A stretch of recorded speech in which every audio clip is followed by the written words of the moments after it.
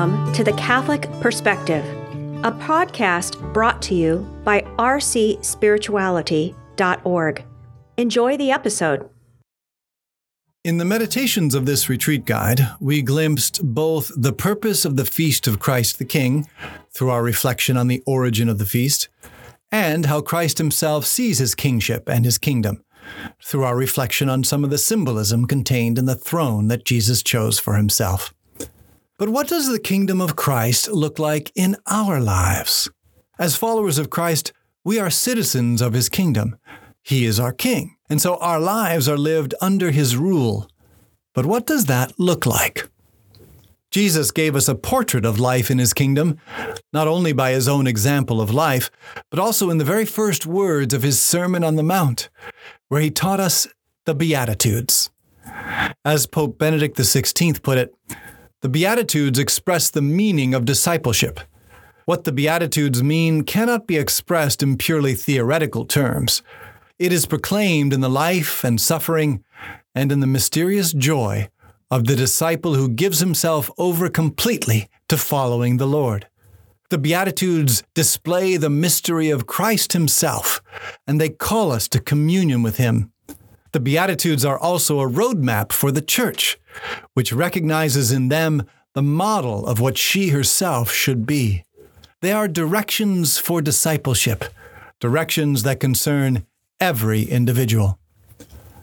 The 8 Beatitudes, in other words, are criteria for daily actions in harmony with the wisdom and grace of Christ the King.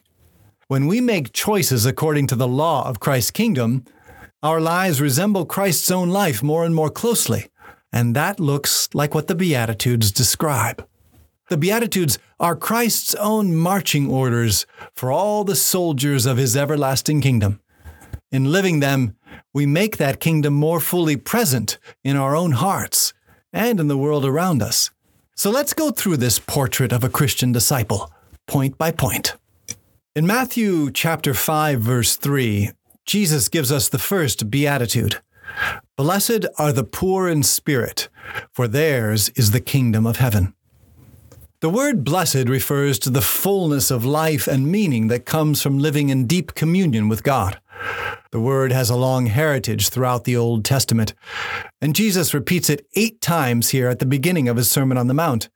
Although we can't experience the complete fulfillment of all desire until we reach heaven, here on earth, the growing sense of spiritual happiness that comes from a growing friendship with Christ is what is meant by blessed, a word which in Latin has the same root as our English word beatitude.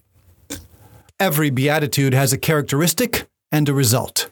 In this first one, the characteristic is being poor in spirit, and the result is entering the kingdom of heaven.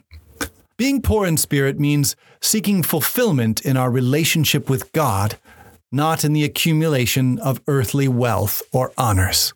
Riches and honors are not evil in themselves. In fact, they can be a source of joy and an avenue for generosity. But they cannot fill our hearts. When we act as if they can, we end up making imprudent or even immoral decisions in order to acquire them. Greed and arrogance are contrary to poverty of spirit. The poor in spirit will prefer material hardship and social rejection, if necessary, before doing anything that would damage their friendship with Christ. Every time we put God before money and success, we step forward on the path to blessedness. The result of being poor in spirit is inheriting the kingdom of heaven. This reminds us of what Jesus says later in the Sermon on the Mount, "Seek, and you shall find."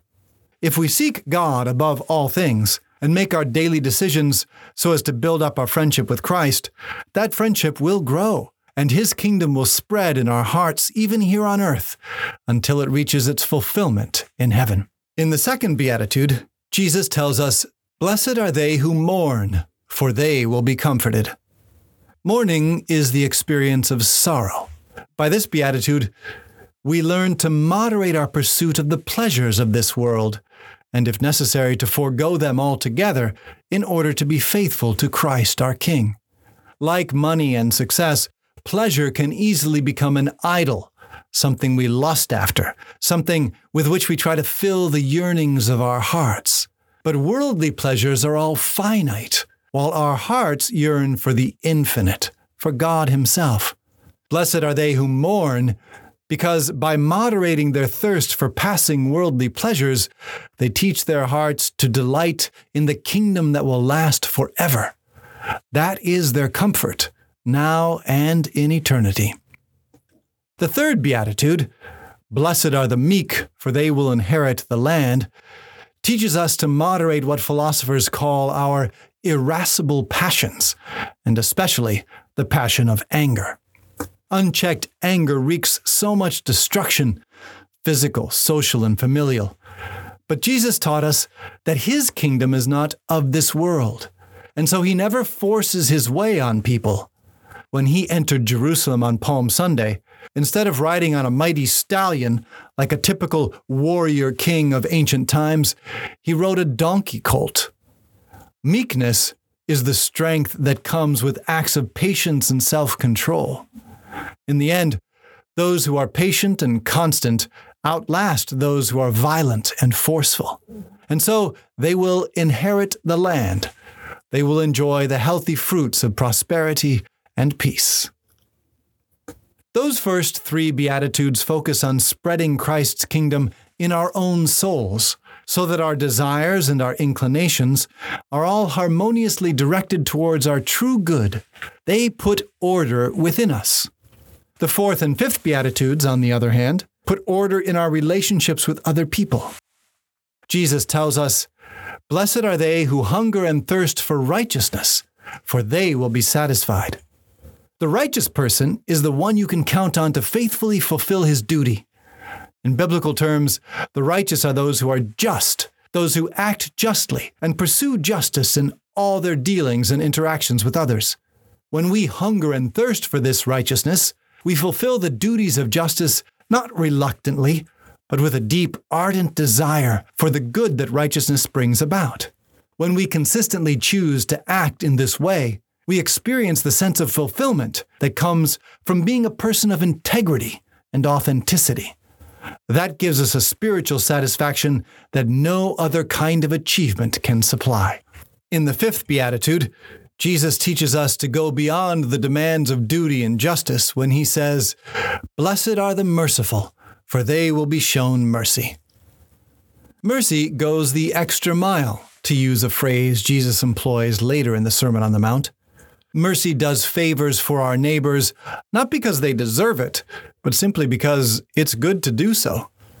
Mercy forgives those who offend us, not because they deserve to be forgiven, but because God has shown us that His love is a merciful love. And without the fresh start that mercy gives, there is no hope for anyone who lives in a fallen world. When we are attentive to the needs of others in this way, we open our hearts to receive God's grace in relation to our own needs. The sixth and seventh Beatitudes express the effects of living the first five. Jesus tells us that those who are pure of heart are blessed, for they will see God. Who are the pure of heart but those who through God's grace have cleansed from their hearts the idols of inordinate desire for money, pleasure, power, and worldly success, as shown in the first three Beatitudes? Seeking God before all these things, they shall be rewarded with a growing knowledge of Him until they come to see Him face to face in heaven. Then Jesus teaches that the peacemakers are blessed, that they will be called the children of God. In biblical language, to be a child of God is to be like God.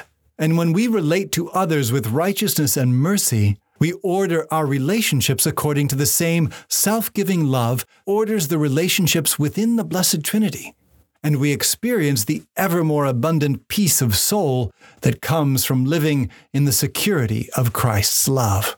As St. Paul put it, "Then the peace of Christ that surpasses all understanding will guard your hearts and minds in Christ Jesus." The final beatitude brings the portrait of a Christian disciple full circle, declaring that the kingdom of heaven, the reward of the first beatitude, also belongs to those who are persecuted for the sake of righteousness. to hold fast to poverty of spirit, meekness, righteousness, mercy, and all the other characteristics of a citizen of Christ's kingdom, even in the face of violent opposition, social estrangement, or any other added difficulty. This is the confirmation of God's grace in our souls and our unmistakable declaration of loyalty to Christ's truth. Poor in spirit, patient, self-controlled, just, merciful, constant amid suffering. Acting in this way is how our King established his everlasting kingdom, and it is how we who are citizens of that kingdom continue to expand its borders and come to enjoy the purity of heart and the spiritual peace that reign there. Much more could be said about the portrait of Christ and of every Christian that Jesus gives us in the Beatitudes. You have been listening to The Catholic Perspective, a resource from rcspirituality.org.